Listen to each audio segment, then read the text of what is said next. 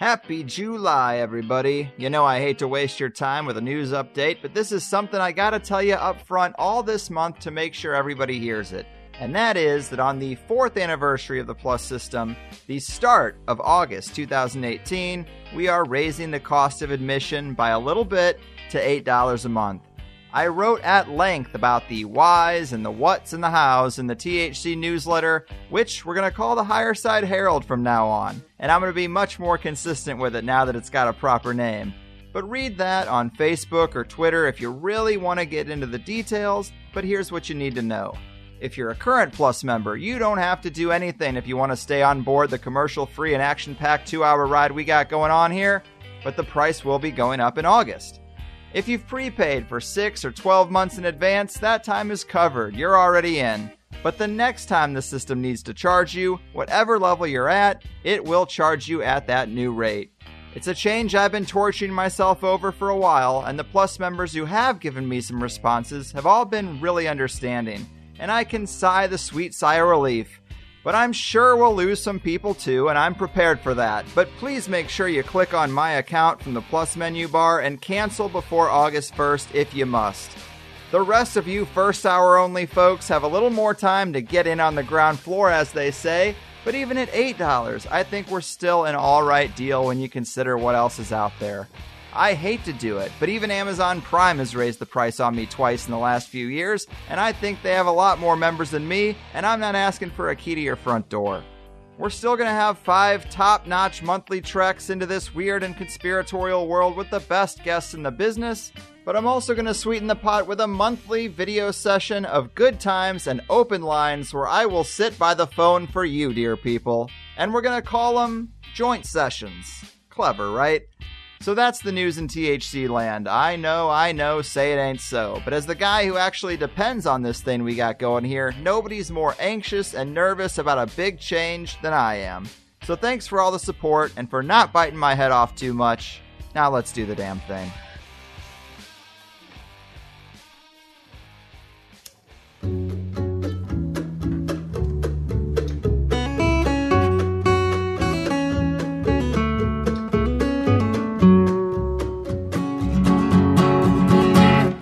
Planet's puppet masters almost surely have a plan. There's clearly maybe something there beyond the realm of man.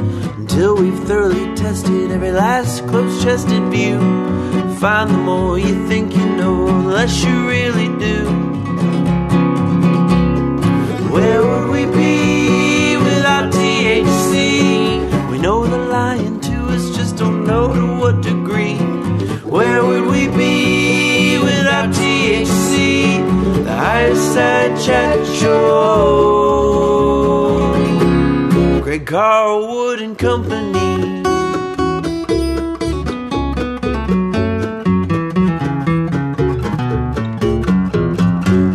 All right, Higherside Chatters, it's easy to feel disenfranchised with our cog in the wheel society and the life-sucking empire perched above it, draining us spiritually, emotionally, and in every other sense of the word, stifling our innovation and development, and filling us with the aggressive indoctrination that if you seek a path outside of normalcy, you will no doubt crash and burn. However, we still see some people outside of that cage who do seem quite different, freer, happier, enlightened, and at peace. And we hear these outliers telling us that freedom is only a few brave choices away, that the universe rewards the bold, and there isn't much holding us back except our own fear.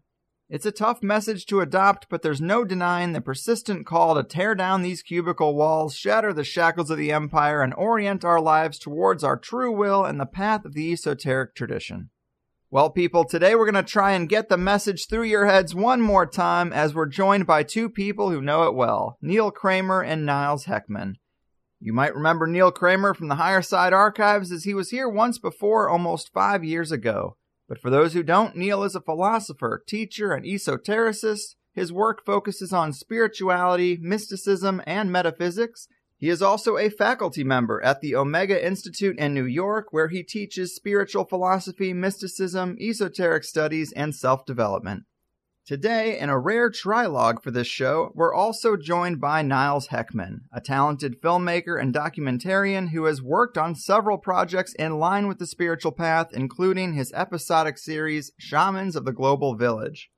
Together, they've just released a new documentary entitled Transmutation, written and narrated by Neil and directed by Niles. Transmutation is a documentary about becoming your best self, rejecting the empire, discovering the beauty and dangers of the hidden spiritual path, and hearing from those who have transformed themselves by walking it. Two individuals aligned with the esoteric, champions of the divine mysteries, and the 1-2 punch of transmutation, Neil and Niles, welcome to the Higherside. Thank you. It's great to be with you. Thank you. Hot damn, dude. Another triumphant Carlwood introduction, which will transcend all space and time. I appreciate that. It's all part of my 9 to 5 at this point, but thanks for being here, guys. I am really hoping we can conspire to light the fire under some people, so to speak, because that really does seem to be the theme of the film. If you're sick of the routine, if the pre-approved path is leaving you empty and unfulfilled, then look over here to this new path of self-discovery and true will. It might sound scary, but come on in, the water's fine. And I think that's exactly the kind of message people need to hear, especially now, because, at least in my opinion, not only is the conventional rat race life unfulfilling, it's also kind of breaking down. But, Neil, let me have you tell the fine folks at home a bit about the film and its usefulness for the disenfranchised. Well, it is a film that we created over a little while to be something of beauty and something of substance. So whatever your views and whatever your personal philosophy and politics and your status in life and your demographic group or whatever, you can sweep that aside to some extent and just see it as a thing of beauty and a thing of substance. And that was really our chief goal. Instead of just trying to get some great doctrine across or some giant manifesto, it was very simple. The ethic behind it was very, very simple. And of course, within that, we do want to share a lot of views about society and about normality and about individualism versus collectivism and all this kind of stuff. Niles and I both have an artistic appreciation of beauty. And philosophically, I would say that beauty has a relationship with truth. So usually when you're looking at something beautiful or listening to something truly beautiful, there's an echo of truth in it. So we attempted in our own amateur pro, whatever type of way, to get all our resources together and our skill sets, which we've both exercised in various professional fields, and make a truly independent film that would encapsulate those things. And as you said in your introduction, which thank you for your thoughtful and poetic wording on that, that was really lovely. But the film is really about people who leave normal at varying stages. Some have just begun to do it, which you'll see when you look. Some have been doing it for a while, and some have been doing it for a long time. And that's what it's about. It's saying that normal is essentially a false construct, and what we think of as normal is really the reverse. It's abnormal. You know, the film's very open. It leads everybody in at whatever stage they're at. It's a very welcoming film for the beginner, but it's also, as we'll go on to talk about, no doubt, filled with a lot of codes, secrets, juicy things for the more advanced metaphysical human. So we wanted it to appeal to everybody at, all different stages of development. Well, cheers to that. Yeah, leaving normal. What a great term. And Niles, I'm a bit new to your work, but there's a real synergy to it, it seems, like Transmutation, Shamans of the Global Village, Terra Incognita, which explains the hidden landscape of the mind itself. Tell us a bit about your body of work and the themes that seem to weave really through all of it. Yeah, well, in the perilous land of personal development, I found in recent years that I get great benefit from using my creative projects as the vehicles for learning and internal transformation. And of course, we'll talk more about transmutation as well. But, having worked in Hollywood on big budget movies, as well as game cinematics and high-end commercials, I was ultimately doing technician work, being demonstrably underutilized within that industry, right? Just like many of our slave jobs reduce these divine beings of excellence into compartmentalized worker robots. not to mention the fact that you're in this inevitable corporate area of hyper competitiveness and ladder climbing and egos, which especially in entertainment fields are very low resonance and, result in people that don't really have that much internal development deciding what projects get created. Thus, those projects have little to no underlying significance in terms of, real novelty or creativity. And, they're not always, but usually these kind of steaming turds wrapped in shiny, exterior, sparkly, wrapped superficialness, right? What's under the hood is not really there, but it has a beauty and an excellence to it on the outside that's kind of like the baby pool, right? It's very shallow. So I wanted to start creating things that were better than that. And I knew that I had to do that from outside the system. So, interesting enough, I was on a life growth path coming out of a role in this kind of tertiary part of the film industry, working on very famous projects, Academy Award winning projects, but I didn't want to do that anymore anyway, because there was things where I wasn't a creative force behind it. And I knew that ultimately I wasn't doing something that was my own thing, just like you've done with this show, Greg. You get so much fulfillment out of creating your own thing. And it was, first a series of things, but I found myself through life putting myself in an alignment where I could engage my will to reach out to people that are of more spiritual divine excellence, such as things that might be in the realm of alchemy or shamanism or mysticism or magic, or something that we might call people that are working to align themselves with the great work. And I found that documentary was a nice way to do that because, of course, just like things that are real versus what's not real, and we'll talk more about that, documentaries can highlight that. It's a medium that allows that to be highlighted. So I was kind of leaning towards things with more esoteric and occult meaning, which, even though are inevitably going to be more obscure, they have much deeper substance.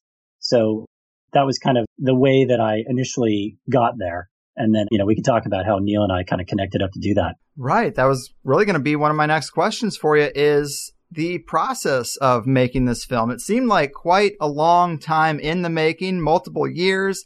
But how did you guys come together to get this thing done?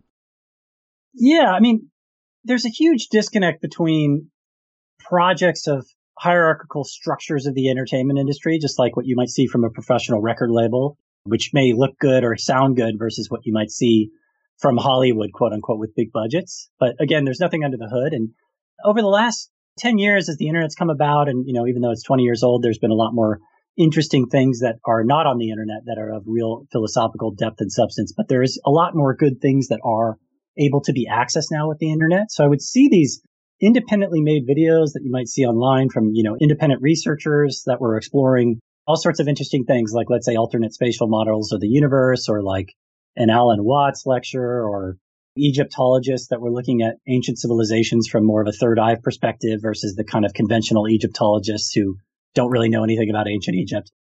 Many of these things, though, that you'd find on, let's say, anywhere on the internet, they may look cheap and poor and, have the same quality that something our moms would shoot on their cell phone, but they may have very expansive things to say, right? So on the other side of that, we see tons of professional, high-end, big-budget work out there from, let's say, directors or filmmakers or producers, which is visually stunning, but again, has little to nothing to say of us, especially being these spiritual beings. And there's a gazillion avenues that can fractal out from that concept. So I saw this separation between these two, right? Where it's like, I'd love to make something that has at least some level of comparable production value and mix that with some of the actual depth of some of these independent researchers or some of these people that know a thing or two about ancient wisdom. So the goal was to kind of synergize the higher production values, which my background was in, synergistically allowing me, which kind of in my life, synchronistically, I should say, allowed me to have this special skill set where I could do projects independently that had much deeper occult and alchemical and spiritual philosophic substance. So in collaborating with somebody, I was going to essentially propose and offer a free documentary film to somebody. So then the question became, well, who do I do that with? I had read Philip K. Dick's book, Valis. And in Valis, he repeatedly mentions this kind of concept of the empire never ending. And through my interest in science fiction and, knowing that there was more depth on the page usually than on the screen, I think when you kind of start digging into this concept of empire, especially from a modern perspective and what it does to reduce beings that are a product of a system of containment like that, I think as you start looking into alternate fields, it inevitably leads you to certain people's material. And Neil is such a world expert on this concept, I think. So that inevitably led me to Neil's work. And he was very much the perfect person to collaborate with in order to help bring this project into manifestation. I love what you're saying. I definitely think that is the sweet spot. Alternative media has a long history with poor production quality, and it's really nice to try to bridge that gap. And so kind of what you were saying before leads us right into part one of the film, which is separation. And to me, it really lays out how you kind of have no choice but to pursue your true will and that esoteric path of the mysteries. Because when you profile the system for what it is, cold, exploitive, dishonest, empty, and fulfilling, that all helps to make the journey less intimidating, because option A, option normal, becomes no option at all. And so I guess, Neil, having written the film, was that kind of the thinking? Get people to properly profile the empire and its system so that you realize you really have no choice but to move forward? Yeah. Again, thank you for that thoughtful angle on it, which I totally agree with. In the same way that Niles has brought a very professional, balanced, precise skill set to produce high production values for an indie project, I wanted to do my best to do my bit of that, which is to provide reason and sense and a bit of prudence and judiciousness to the message. So very often, if you're speaking to the uninitiated, the people sat on the fence who are thinking about something but perhaps lack the confidence or insight of what to do about it. In my experience, if you have a ranting, frothing voice of a conspiracy type show, and we won't name any names, but we all know who the top 4 or 5 dudes are, it's a big turn off that. It turns a lot of good people away. So it gives me a certain degree of satisfaction to speak to the initiated, those who know, and have great discourse with them. That's definitely a satisfying thing. But it gives me even more satisfaction to speak to those who are fresh and new, but know something's wrong, and invite them inwards and say, look, the system is messed up in a really serious way by design. It's not through incompetence or that humans are just somehow irretrievably flawed. It's set up to contain human beings, not to uplift and elevate them, but the opposite of that.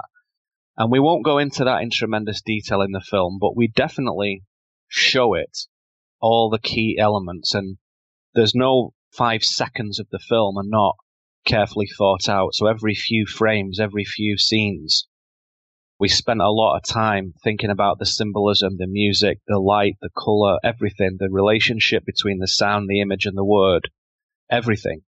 And so we're acknowledging that there's a problem for part of the film and then offering solutions for the rest of the film. But as you say, it has this 3-act structure, which is pretty typical in filmmaking, but we found it fits perfectly with ours too. So we also adopted that model of separation, of searching, and of reunion, which is a classical journey for any human who is alive to the spiritual truth of themselves, is that initially it's a very difficult and harrowing and painful separation, which is you realize you can't be a villager like all the other villagers.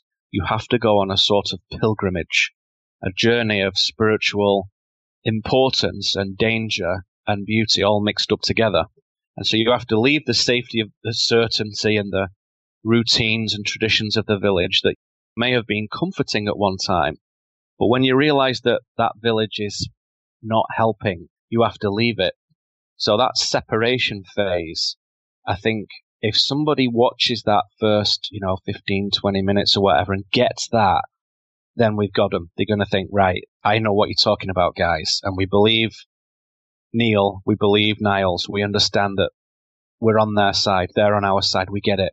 So if somebody gets that first part, they're going to pursue that journey and feel that there's somebody who gets it from the other angle. And as I say, it's a classical old story, but what we bring new to it is the way I describe it, the way Niles depicts it, the way the different musicians that we collaborated with depict it. And it's unique in our day. So although somebody could have talked about this 50 years ago or 500 years ago with exactly the same wisdom, essentially, the unique components of the day of this man Niles, of this man Neil, of these other guys that we worked with, of the men and women who were in the film with us, the different people we talked to, and of the circumstances of our culture today, make it unique, special. There's nothing like it right now because there can't be. It's unique because of those people at this moment in time.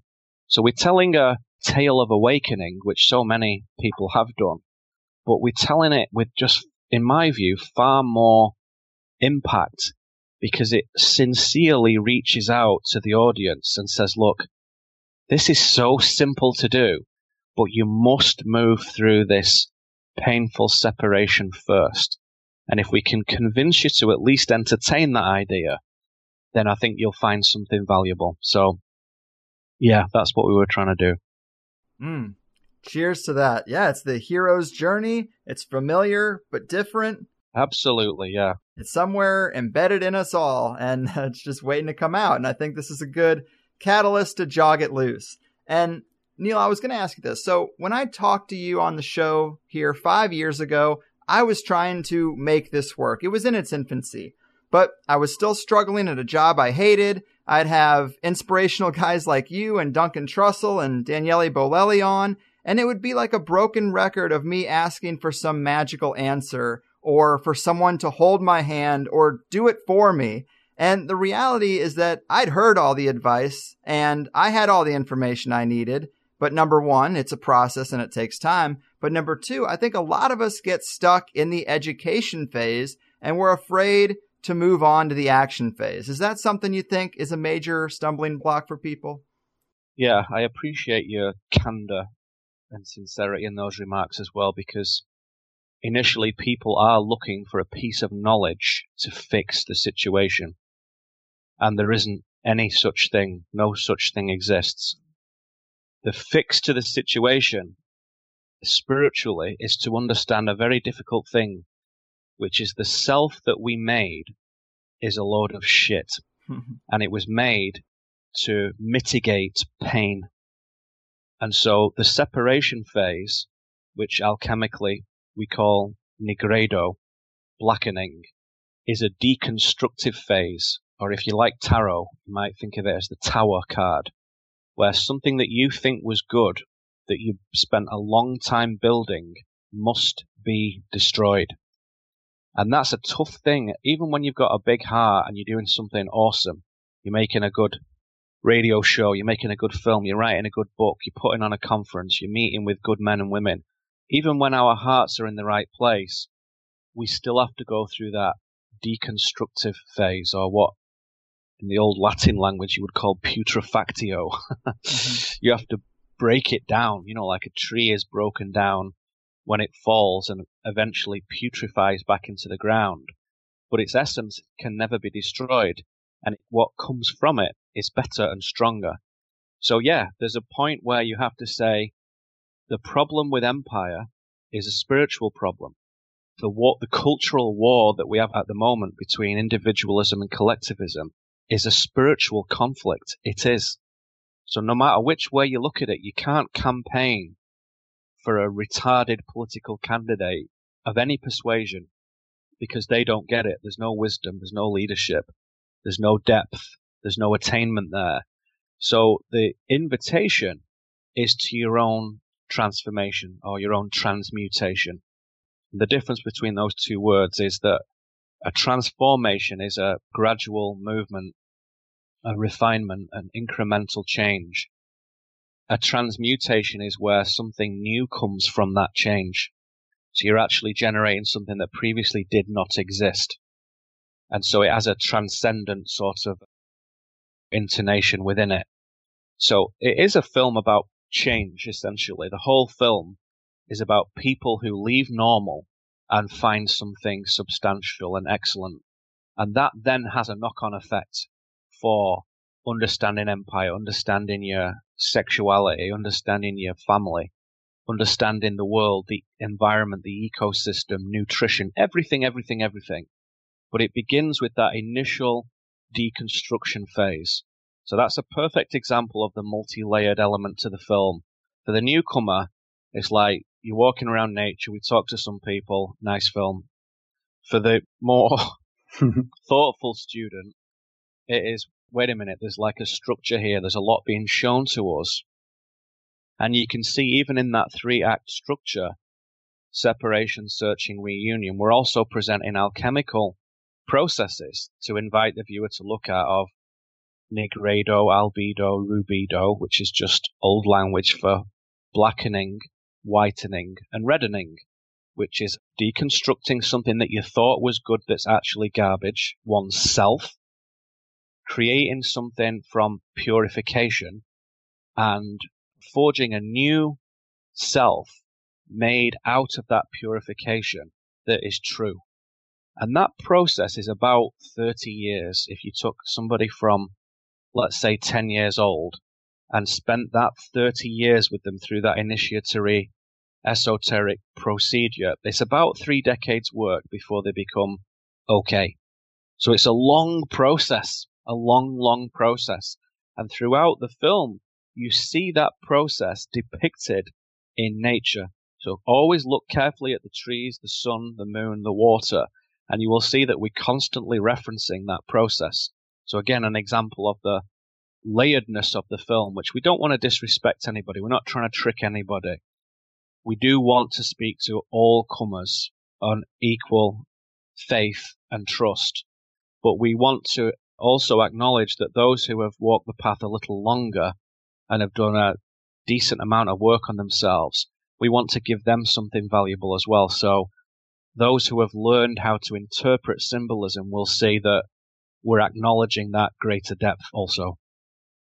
Just to add to that, Greg, I mean, one of the lines for the film, it's powered by mind, heart, and will. And those stages are so important because obviously our mind is what we think and our heart is what we feel. And then our will is actually what we do.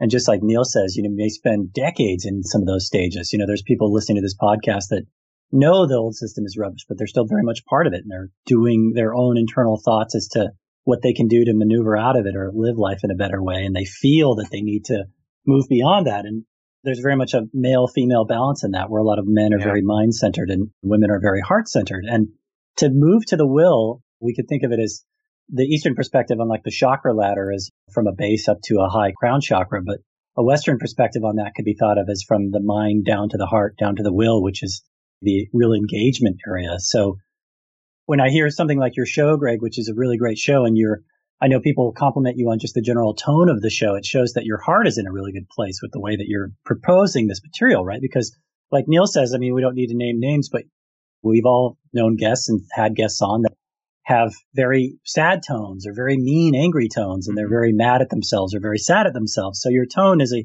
huge part of your heart engagement. And it's beautiful for you as a broadcaster to reference something that happened in your life, comparing yourself from your 5 years ago version to your version now, because it's really, really powerful to get guests to talk about themselves rather than just doing endless research about conspiratorial shit and then not actually ever using themselves as the vehicle for transmutation, right? Because like we would talk about in the film, mysticism is very much direct and is about you doing things. So even though we're all students and we're all on some level of path and never achieving mastery, it's really, really beautiful to hear personal stories of people using themselves as will engaging to change things. It is, Niles. I'm glad you said that, Greg. Let me just add another addendum onto this. Sure.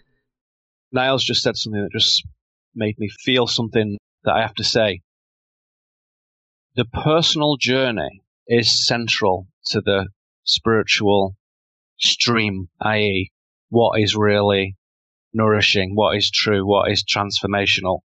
And the funny thing about when you put media out on a regular basis, whether it's audio, it's written, it's visual, whatever it is that the viewer, the listener, whatever, gets to track the development of the person. So I bet you that you see regular listeners who love Greg Carlwood, who love Niles Heckman, and every now and again, one of those people who enjoy your work will email you and say, hey, I've been listening for years, it's so good, and I've seen you change. I've seen your development.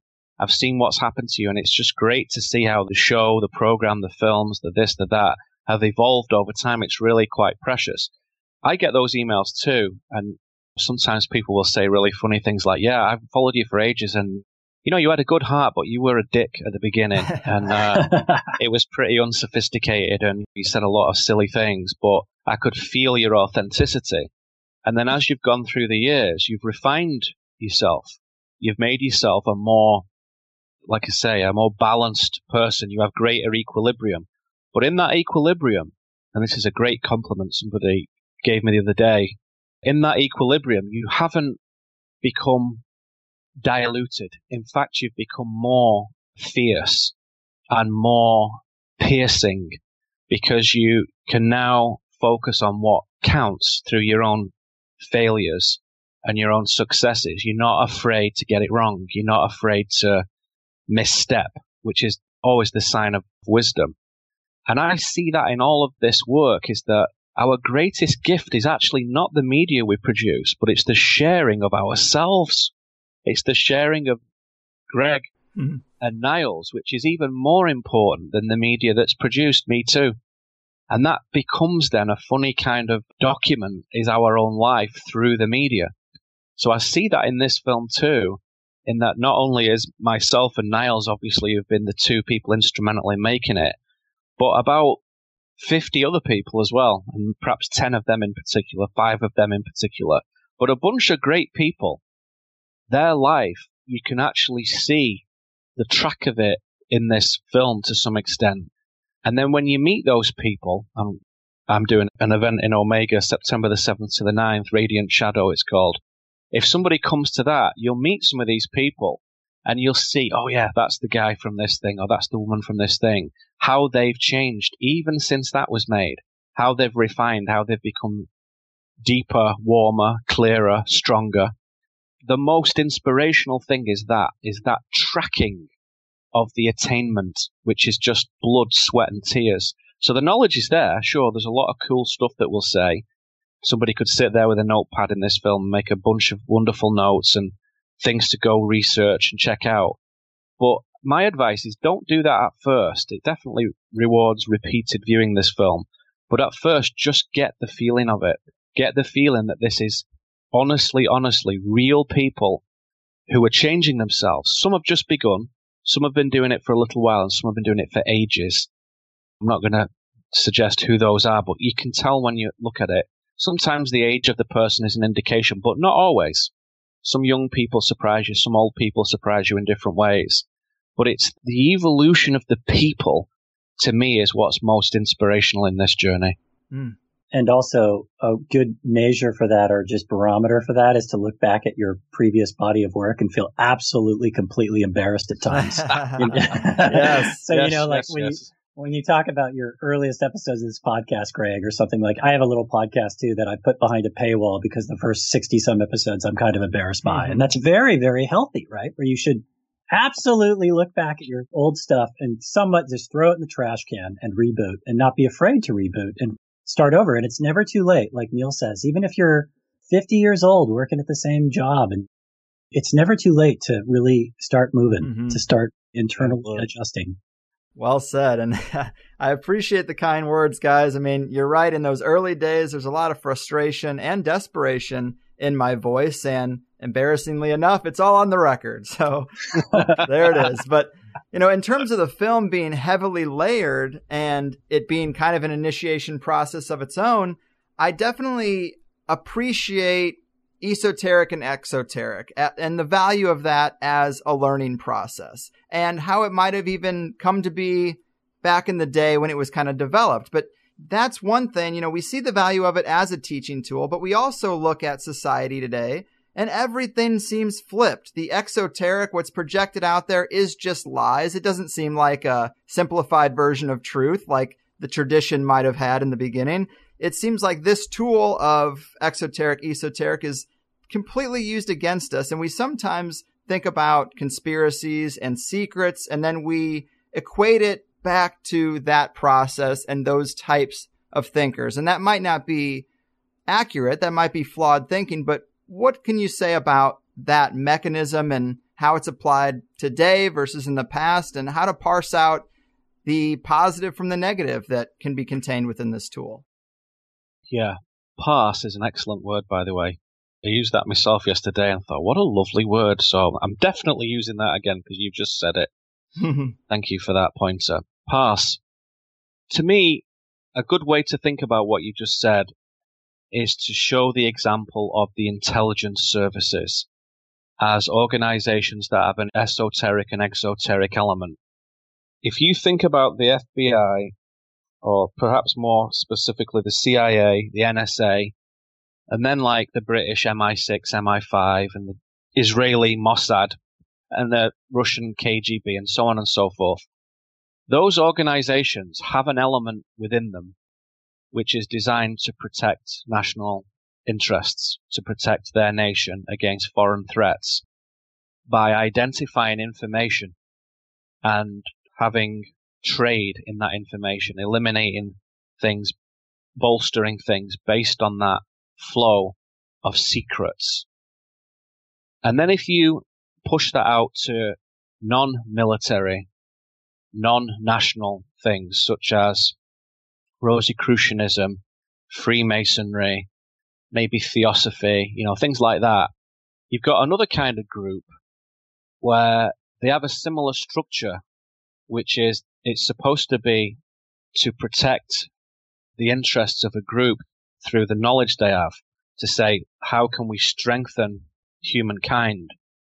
Knowing essentially a great secret of the work is that most human beings want to be told what to do.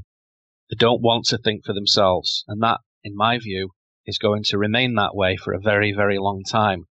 So you then have an interesting dilemma, which is how do you respectfully help those who want to be told what to do? So many esoteric groups, the way they grapple with that challenge is they say, well, let us offer the pathway to initiation to everybody. It's a little bit like, say, in martial arts, in karate, you have different grades which are depicted by the belt that you wear around your karate gi, your uniform. And you start with a white belt and you go on through green belts and black belts and all the rest of it. The belt depicts where you're up to, but the fact that you've got a belt on is what matters. It doesn't perhaps matter so much what colour it is at first, is that you're all there doing this work.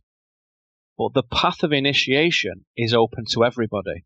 So when you go to an esoteric good organization, which I've been to many over my life, everybody is given the same respect and the same access to resources and fellowship and brotherhood as everyone else. And I am not a member of any organization. I've never been a Mason. I never would be for all kinds of different reasons. But I've met many such groups, many great Masonic groups. I spoke at a Masonic temple in Portland in 2012. They opened the doors to everyone in the city. Loads and loads of people came and saw me speak, and very progressive, modern, super cool, esoteric lodge down there. And they were great. They were great bunch of guys. And a lot of people came up to me and said, wow, this isn't the spooky, weird shit that I thought it was. These guys are like cool and interesting and actually looking for something substantial. I said, right. However, that same infrastructure for the intelligence services and the fraternal esoteric organizations is the perfect cover for skullduggery. So if you're empire, the first thing you must do is seize assets and elements, cells within those intelligence services and within those fraternal and esoteric orders, which has been done now for at least, let's say, 25,000 years in the esoteric orders, at least, and at least the last century of the intelligence services, and the ones that were after that usually had prior forms. So all the time, you're running with these three elements side by side. The same organizations have black hats, bad guys, white hats, good guys, and grey hats, people who transact in rightness and wrongness for a fee. And that makes everything very complicated. So when you're analyzing the deep state, the empire, and you're looking at how it works, there is an analog in esotericism, and there is a Freemasonic element of great evilness. But it isn't Freemasonry itself, it's the infrastructure of it that's been used to hide something. So you always have to be very careful to distinguish between the two. The structure, how it was formed, who made it and why, and those who have adopted that structure for nefarious purposes. So if you can distinguish between the two, there's no problem.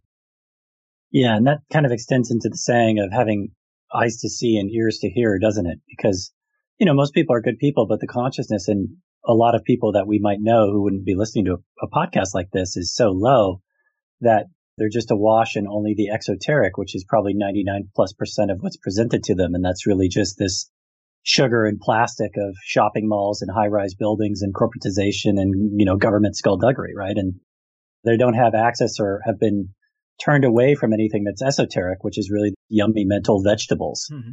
And both may have some sort of level of ritual or pagan weirdness or pentagrams or dolmens in terms of just the esoteric on the dark side and the light side, the sorcery or the wizardry.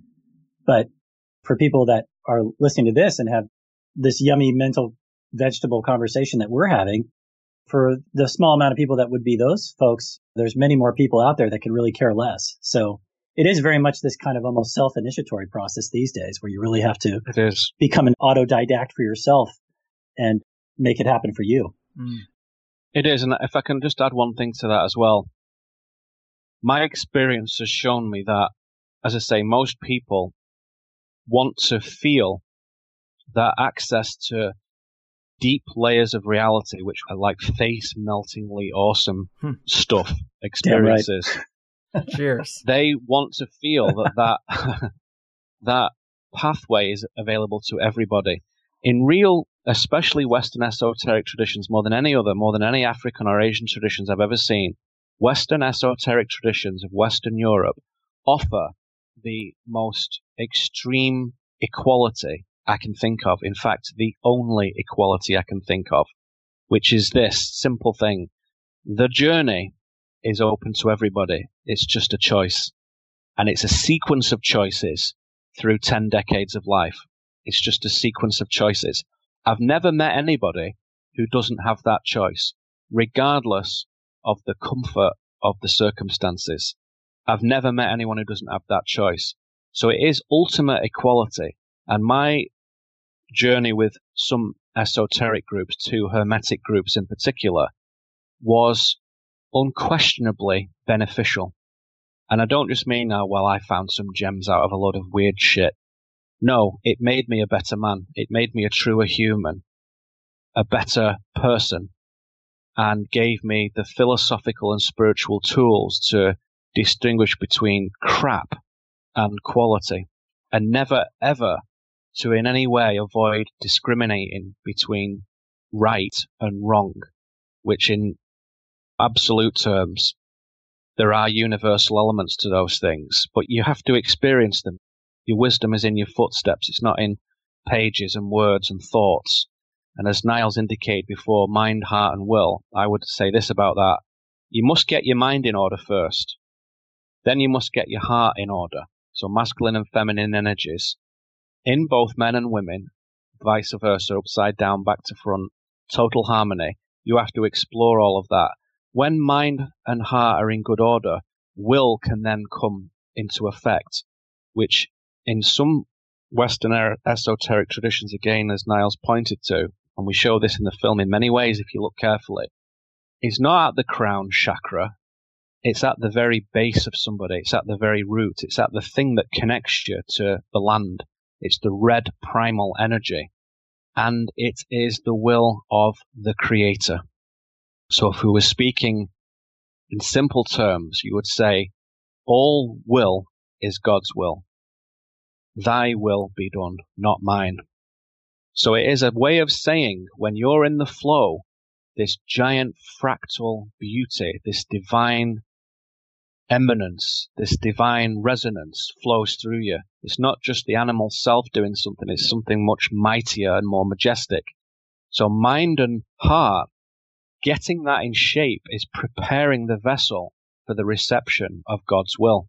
So it flows through you. So you simply become a conduit, a channel for it. And he gives you the free will to shape it how you wish.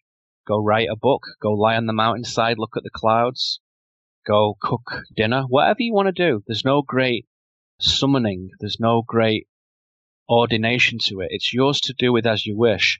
But if mind and heart are in good condition, which is, as I say, minimum 3 decades work, hard work, when they're in good condition, something greater flows through one, and that is available to everybody. And you could say that somebody like a Christ figure comes down to say, check this out. This is how you do it, guys. Right, I'm out of here.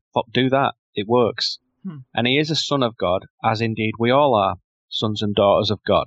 So there is an element of divinity that flows through this film without doubt.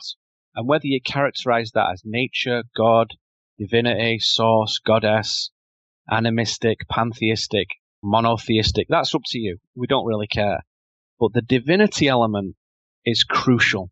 So leaving normal, in my view, cannot be done without the acknowledgement of a higher power.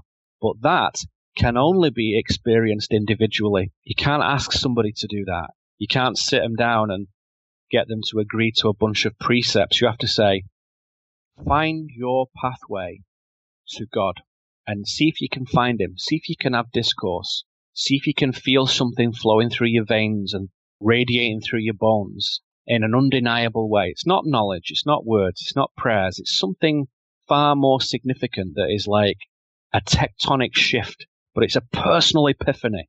You can't have it delivered to you as a prescription from anybody, however cool or interesting or mysterious and sexy. It must only come through personal experience. And once you have that, then that's where the magic starts to happen, which is, again, we depict that numerous times, every sort of 10 or 15 minutes through the film. You will see us talking about that very thing if you look carefully. Well said, and I agree with you about the equality of access. It's like today, especially, anyone with the internet or a library card can read the books and do the work without joining any groups. Yeah. You know, you can do that all yourself. Watch the film instead of watching 9 seasons of Seinfeld again. There's all kinds of better choices. And this all kind of speaks to that personal journey. But that said, you know, I've had intelligent, nice Freemasons on the show before. As individuals, you know, everyone should be judged accordingly. Sure. But I know some listeners would say that there seems to be a nearly ironclad political, economic, and corporate synergy when it comes to lying and manipulating the masses. Where are these enlightened philosopher kings today that should be flexing their muscle and pushing back? Is there any way you could give us an example of where you see them on the world stage? Because some people can only really see the empire. So in the times, if I may answer this one, Niles, for a moment. Please do, my good man. In the times of the prior ages, it was a time of kingship, and you would have a philosopher king who would come along and lead his people. A philosopher queen, perhaps, who would come along and lead her people, however you wish to see it, for sure. What the enormous difference is today, and if you look at the esoteric cosmology for this, which would be Polaria, Hyperborea, Lemuria, Atlantia, Aria. In the Aryan age of the moment, it is a time of the individual's journey, not the group journey. So the philosopher king is you, Greg Carlwood. It's you. The philosopher king is the man who's listening to this show now, the woman who's listening to this show. They are the priestesses and Jedis of the moment. Individualism is the end of empire. Coming together in groups follows that. But you cannot have a group without individuals. Sounds simple, but it's overlooked. The triumph of individualism against the collective spells the termination of empire. So the access to the information, the access to the journey, the freedom for anybody to choose how to live is there. And it's there really for the first time in many, many, many, many centuries. So I see now that the impulse, the invitation is for the individual to engage with the mystery. And when they do, to a certain threshold, I can tell you for sure that groups arise, secret orders, until empire's gone, they will always be secret, who constantly while everyone else is sleeping, while everyone else is doing whatever, are working to destroy empire. I know many of those groups, I see them all the time, but the only people who are going to know about that are people who've reached that level of awareness in themselves. Once they do, those groups will find you. Interesting, for sure. And in terms of the personal journey and how to maybe even recognize that there is a path of divine mystery that we can even get to, maybe this is a question for Niles, but psychedelics can be one way to shock your system out of normalcy. What are your thoughts on where shamanism and entheogens come in? I've talked to a few people about transformative experiences that they've had. I've talked about mine ad nauseum here, but I still think when a person has a breakthrough experience, it's hard to plug back into the matrix, wouldn't you say? Yeah, absolutely. I mean, all my psychedelic experiences have been very life-changing and positive. And, I take great pleasure and cherish those experiences. And I agree with the McKinnon perspective that entheogens have a profound ability to show somebody something in a very short, powerful time rather than sitting on the ashram for 30 years meditating. So that immediacy of them is very powerful, especially if they're done in right respect in a proper shamanic container, like you referenced, Greg. So ultimately, though, when you do get to a certain level, I'm not saying that you leave entheogens behind or you don't have any sort of endogenous tryptamine experiences, but you will get to the point where you are able to do as much in life endogenously in interesting ways through various ritual or practices. So there's a beauty to entheogens kind of helping wake people up a little bit if they are in a proper mental state to be able to receive them. Again, back to the eyes to see and ears to hear, and have the willingness to want to heal themselves, because ultimately, as we are all in a profoundly sick culture, it's no measure to be aligned with that, as the Krishnamurti quote says. So if you're willing to kind of unplug yourself and see that there's more to offer than meets the eye, and you can turn the circuit board of reality over and see something, get a little preview of that, I think that the entheogenic and psychedelic perspective is beautiful for just kind of giving people that little peek through the window behind the veil. And then we can carry those things into our lives. And what's so important about the psychedelic experience is, what do you do with your life when you bring it back, right? And a lot of people in the entheogenic and psychedelic communities are having just as many problems as people in kind of other standard operating realities. I get really encouraged when I've met people that have had some entheogenic or psychedelic experiences and have done them well, and then are also working on themselves in their day-to-day life, and not just one or the other. There's balance in everything. And that's when I really start being energized and excited, when I get to have the pleasure of being around folks like that. If I can just add one thing to that as well, Greg. I'm writing a lot of cool words down, and Niles just used another cool word, endogenous, right? That made me think about your point before, Greg, about where are the philosopher kings, where's the great nations of awesomeness, and how can we team up or whatever, perhaps. Endogenous just simply meaning from within, arising from within. So if your spiritual power is endogenous, it means that you're conjuring it from your own internal flame. That's what we're doing at the moment. Indigenous is when it's from a nation, when it's from the soil, from the land, from the character of a people. Endogenous must come before indigenous. When you then have a group of people who from their own private inner flame have found great power and clarity and moral strength and excellence, when they then come together, that then imprints onto the land. And then you've got an indigenous spiritual community for the first time. I've never seen that yet, because I know that we're still in the phase of individualization. We each have that shard of the creator within us, and we're asked to radiate it. You can't do that under the aegis of some other power. You have to do it yourself. But there's only a very small critical mass of people who need to do that for it to work. I definitely subscribe to the idea that you don't need 7 billion awakened humans to make a good earth. You need about, let's pick a random number out of the Bible, 144,000. That's it, period. You only need that tiny remnant of extraordinary, lucid, super cool, awesome people. And that's it. Then suddenly empire's finished. So you need 144,000 lucid individuals, and it's game over, and we're back to utopia. Thank you. And when you say before having a culture that has this endogenous before indigenous mindset. I mean, we reference the Eleusinian mysteries in the film. And at that point in time, I mean, that was an example of something like that, right? Where there's 2,000 plus years of a practice of initiating people into something that was at that time very likely called the Kaikion, which was thought to be either an ergot barley beer with a rye that had psychedelic properties, or perhaps maybe even I've heard speculation of a psychedelic honey. But that's an example of when beautiful example, Niles. Thank you. Yeah, look at that in the film, guys. The Elysian mysteries that Niles is talking about, or Eleusinian mysteries. Yeah, Eleusinian. Yeah. Wise words. And so let me ask you a little more about the non-physical parts of this reality structure, well beyond empire, more baked into nature. You know, entheogens, they seem to be one way to see the underlying structure. And that's kind of what's so powerful about them, because nobody taught us that that was there. And then you break through and you see that that's a major lie. And there's a whole hidden realm here that could possibly be explored. Maybe that's step one on the path for a lot of people. But on this show, we hear a lot of stories about people who've received some type of direct download from somewhere else. You know, call it the spirit world or a non-physical dimension. Francis Crick, Nikola Tesla, Maria Orsic. And this is a really persistent thing, usually with bright minds who are suppressed by the empire.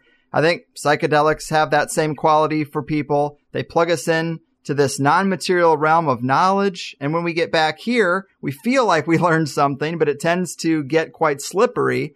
Whoever wants to take this one, what can you tell us about maybe your mapping of the spiritual dimension and the best way to interact with it and get the most out of exploring it? Well, I'll begin with that, if I may, Niles. Again, I would say with great respect is an initiatory journey that takes many decades to fully understand and embrace. My own understanding of the initiatory structure is that it equips people to explore different realms. It does many things, but that's one of them. For the probationer, as you might say, or the neophyte, the newcomer, the neophyte growth or plant, for the new person on a path, and by new, I don't mean someone who's just begun it. I mean, that's where their understanding is. So I meet many people who say, oh, yes, I've been on this path for 75 years now. I've been doing this way before you were born. And they're a complete moron. And they're a moron through choice, not because they're ill-equipped, but because they've found that there is sanctuary in the escape of the new age, which is what most people stop at, 7 steps to happiness and all that kind of thing. But for the person who is seriously interested, they see that real strength, real power, and the lucidity necessary to explore the other, let's say, dimensions of reality comes through their own transformation. So the old mental structures, the old emotional shutdown cannot transport one into the 4th, 5th, 6th, 7th dimensions, as you might say. You can't do it. So your vessel for the reception of divinity and your vessel for your own transportation through different realms is your mind and your heart. And if you can find equilibrium, then you can do a lot of stuff. I would say that took me about 20 years of work from about the age of 20 to about the age of 40 to achieve a level of equilibrium that has a decent consistency. So I was a great guy at 20. I'm a great guy today at 45. Thank you very much to me. But the bit in the middle is about the consistency of that equilibrium. So when I meet a great adept, a great woman of substance, a great man of substance, what stands out is the embodiment of that equilibrium.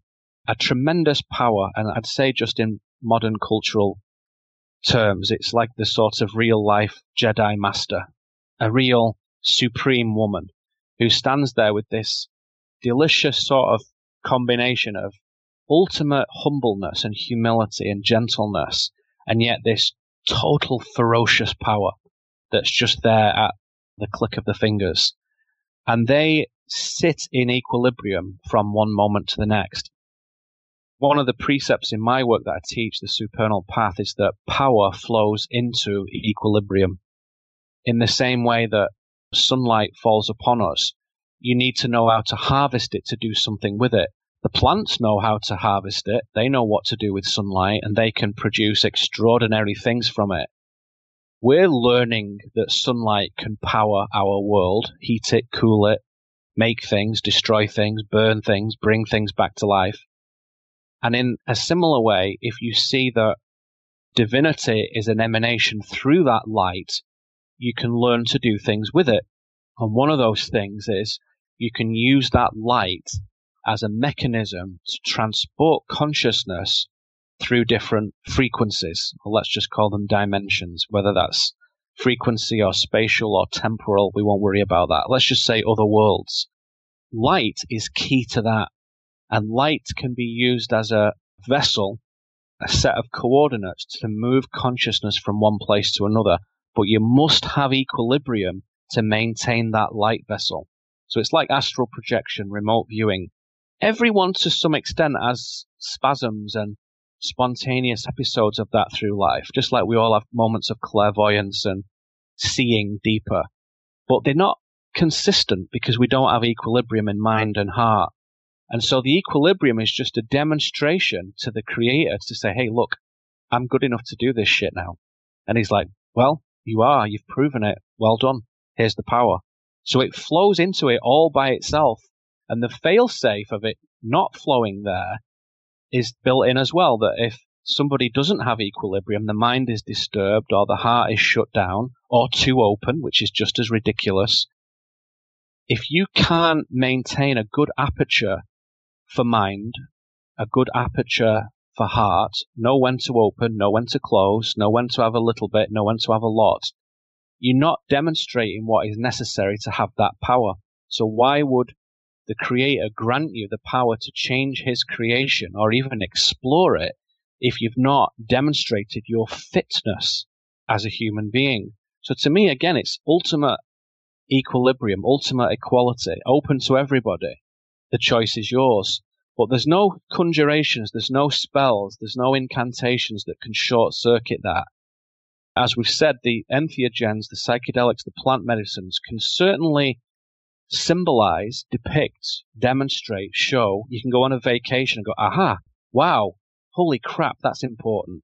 And that can be a little crack in the old nonsense of mind that's essential. Just like in the quasi-fictional Castaneda novels, Don Juan says to Castaneda, you don't need to use the cactus, but if you persist in being this logical and rational, we're going to have to rattle you a bit, because it's actually the self you've created is getting in the way of reality. And in the end, he has to administer the plant medicine to Castaneda to help him stop blocking reality with self. So they certainly have a role to play, but you can do it 100% organic with nothing from your own, use the word again, your own endogenous chemistry, for sure. And it really is all about your attainment level, right? Because how much you know and how much you've actually developed self and transmuted yourself internally with that kind of inner fire for change is how much you're going to get out of an experience shown back at you. So like Neil said, if your ego is just out of whack, or if you're just somebody that's on stage talking shit and not really actually doing stuff to develop yourself, you're not actually in search of doing what is truly authentic in terms of a real spiritual development, or walking the yellow brick path of a alchemical inner transformation or transmutation. I mean, ultimately, you can't fill a vessel with spiritual light if they're a dumbass, right? So it's like you get back what you put in. Divine light is ultimately, or that gnosis from the divine is ultimately you seeing more of your higher self and being able to access your higher self, which is a spiritual guide that is not something outside of you, but it's a way of embracing and then connecting up to your higher self, which is, this non-corporeal higher vibrational density. And I would add one thing to that again, if I may. Niles keeps saying things that keep making me think of other things. So do just interrupt me and tell me to shut up if we're going off the page too much. But it's all good. Thank you. This might be of interest to you listeners. On that point that Niles is making, it makes me realize that when we are talking about, going back to your original question, Greg, people have transmissions, they have downloads from the magical realms, somebody somewhere, some intelligence, some dimension. And whether it's Nikola Tesla or bloody Joseph Smith or Jacob Boehmer or Emanuel Swedenborg. They go out somewhere into a bloody forest or something, and they have a vision, they have an experience, a download or something like that. And people email me every day and say, how can I tell the difference between someone who really has had that happen to them today and talks about it, and someone who claims that's happened and talks about it, and I can't tell the difference? How is that? How can we tell the difference between the real deal and the charlatan? And there's a very, very simple answer to that, which is embodiment. That doesn't happen, as Niles said, to dumbasses, to stupid people.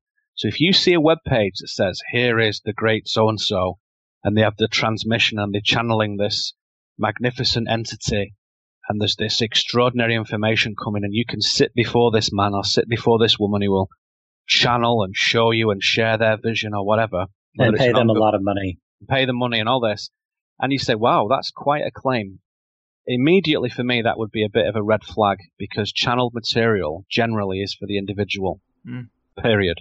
The second thing I would say is, all right, well, let's give them the benefit of the doubt. It might be an extraordinary set of circumstances where transmission to a wider audience is appropriate. Let's take a look at that. Go and look at the person. Look at the man. Look at the woman. If they are a person of substance and equilibrium, then keep listening. See what else is interesting.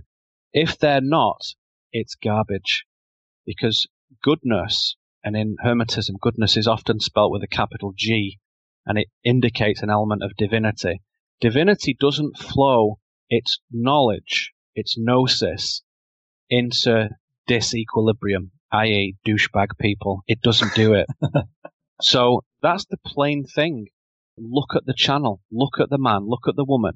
Are they somebody of great substance and excellence? They don't have to be the wisest motherfucker on the planet. They just have to be somebody where you can feel, this guy is good. This woman just feels good. I can tell. I can feel it. I'm not dreaming. I'm not fantasizing. I'm not live action role playing. This is the real deal. I can feel it a mile off. As I say, when I've had the occasion in my life, on a dozen occasions perhaps, to sit in the presence of a man or a woman who have great adepthood in their attainment, I can feel it a mile off. The way I would describe that feeling is graceful power. It's very, very understated, but it's very, very potent. And that's, to me, is unmistakable.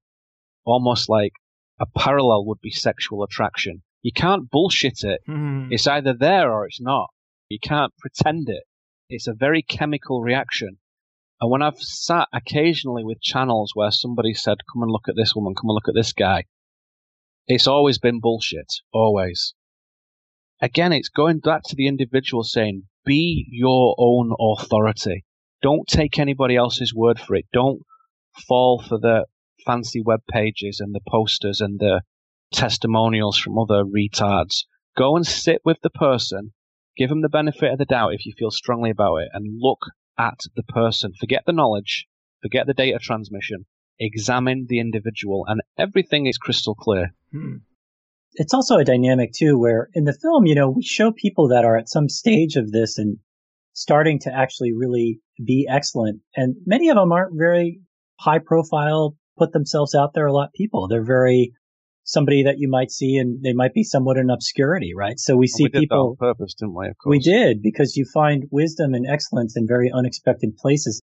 A lot of the times, so much of this is so esoteric that it's for you and it's only applicable to you. And at some point in your journey, you will start sharing with others and help influencing others. But we see a lot of people, don't we, on various places that are trying to sell you things, and they've got headsets on and they're trying to promote massive things and get huge sales for stuff, which is, again, we all need to promote our material, but you know what I mean? It's very much about, do you actually see this person doing excellent things in their life, or is their life a mess and they're just trying to increase their social networking numbers? Yeah, well said. And indeed, discernment is important. And of course, everybody thinks their bullshit detector is on point, but sometimes I'm not so sure. It's best, of course, if we work on ourselves, we can improve that barometer. And I love exploring the mechanisms of reality that help us to understand how the impossible can be quite natural, even when it's rare. And Neil, what you said, I think, gets us closer to understanding that for sure. And guys, this has been a lot of fun. Let's take a minute to remind people about Transmutation, where to watch it, as well as any other links or projects that you think people should know about before we close this down. So I'll go first. Transmutationfilm.com. You can rent it there, or if you're clever, you'll buy it, so you can download it and own it forever and watch it 50 million times because there's so many interesting things to look at. Transmutationfilm.com. For me, neilkramer.com. Everything's there. Yeah, and I can be found at nilesheckman.com as well. And it's just, I want to compliment you, Greg, on this program. It's been just an absolute great show, and I've really enjoyed it. It's been an honor to be a part of it. And thank you for giving us the time to just kind of share some insights on it. Obviously, it's beautiful to not just try and sell a project on a conversation, but have just a fantastic conversation around the project that inspires such informative discussion. That I think it's always nice if we have these conversations when, again, you kind of get energy and feel jazzed after them instead of talking to somebody that's just kind of so bland and dreary. So cheers to your show. Yes, thank you, Niles. Thank you, Greg, for allowing us to do that. And me and Niles, we want people to buy it and enjoy it for sure, but we don't want to just be assholes selling it all the time. So thanks for stimulating us to have a broader and better conversation. Thank you, Greg.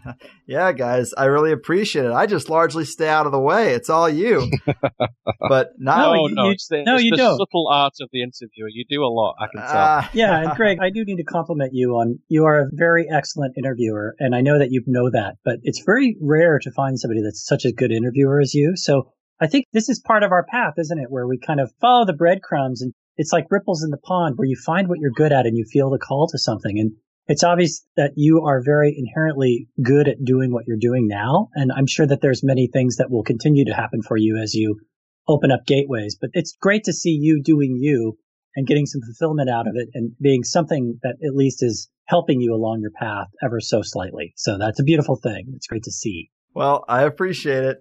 And this really has been awesome. Niles, it was great to get to know you a little bit. Neil, it was great to have you back.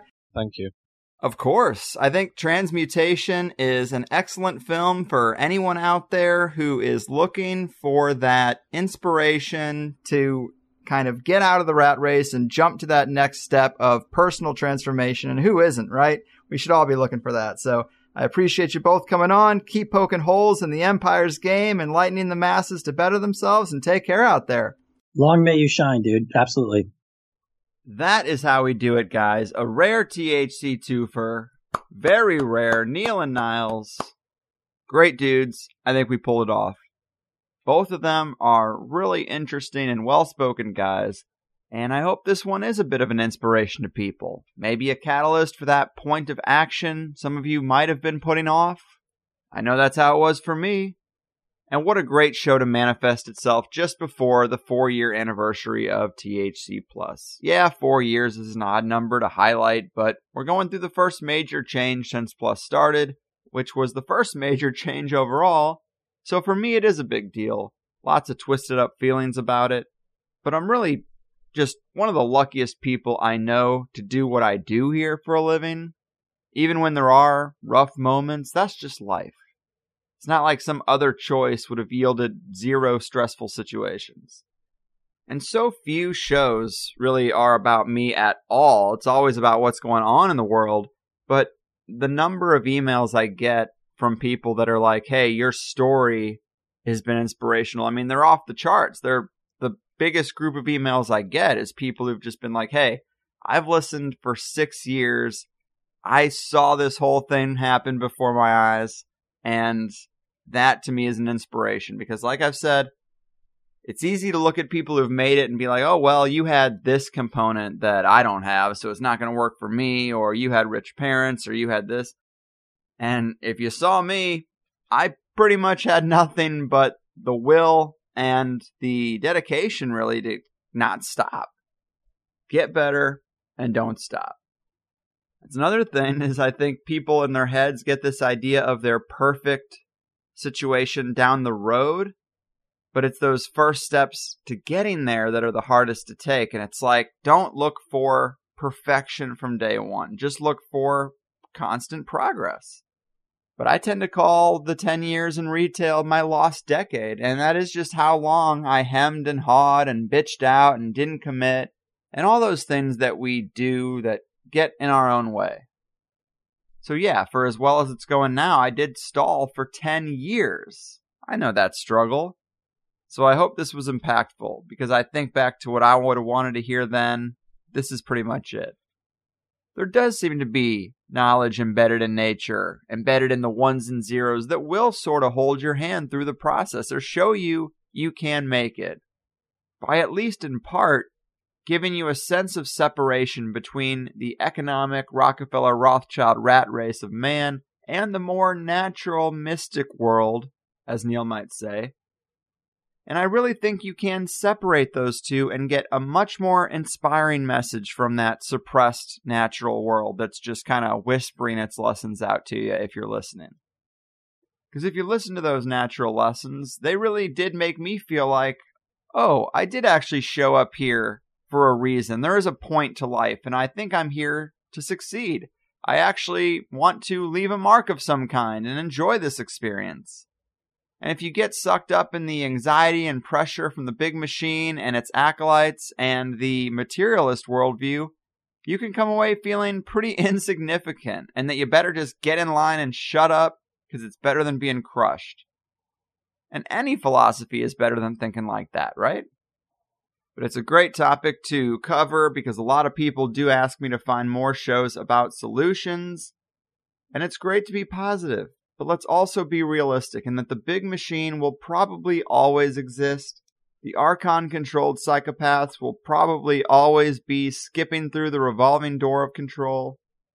We can talk about suppressed technologies and lost permaculture practices like the biochar process and engineering abundance, and what we would do if we could change the entire chessboard. But much of that, if we're talking nationwide scale or more, it's just hypothetical. But a show about being your best self and engaging with the divine mysteries personally, that's absolutely something you can do. And if you end up being your best self, you can make huge positive impacts in the world around you. And not to be self-centered, but isn't the world around you all that kind of matters? I mean, without a TV or without the internet, you would not really know what was going on beyond your own sphere. The world around you is kind of all you have. And if you can be someone in it who can say, hey, I figured this out for me. I'm loving everything right now. I got my shit on lock. What can I help you with? That's a really great place to be. I sometimes cite things that Jordan Peterson has said, and he talks about working to be the reliable person at a funeral. Did I bring that up in today's show? I'm not even sure.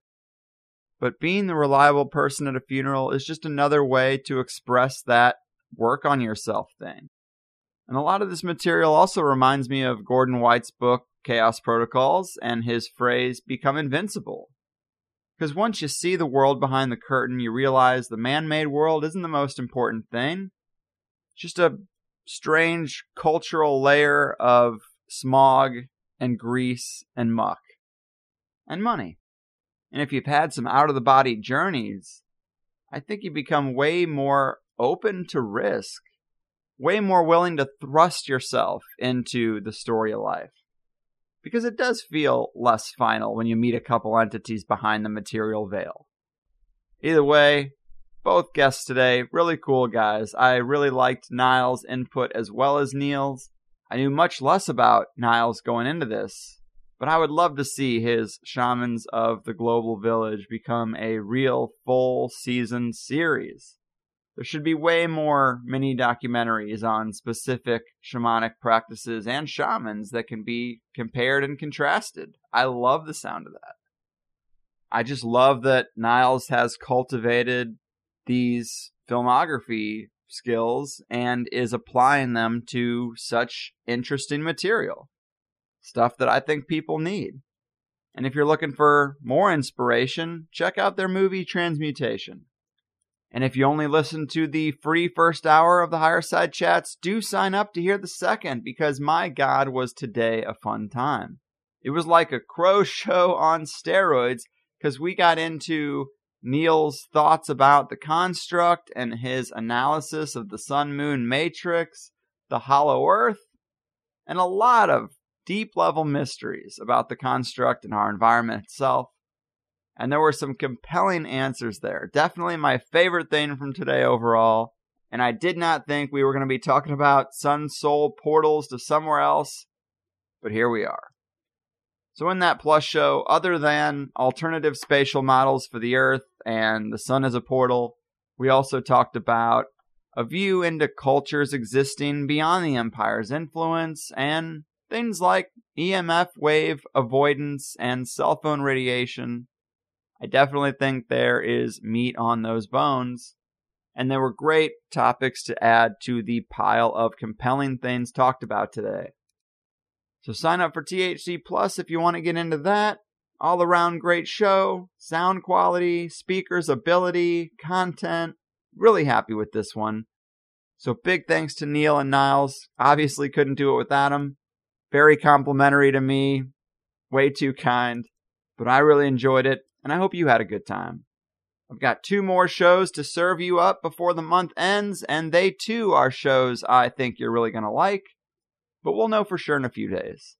Until then, I've done my part. Your move, individual explorers of the divine mysteries, modern mystics breaking out of the pre-approved paradigm, and escapers of the excruciating cog-in-the-wheel lifestyle. Your fucking move. Oh no, you see, the world isn't random, it's attached to puppet strings, control over everything. The 9 to 5 is trying to steal you. Now don't that job seem silly? Hello, can you hear me? Or should I play back recordings from some spying agency? Wish we were younger and free. I'll be thankful when it's all exposed, the vast conspiracy. There's such a difference between us and the damn rush.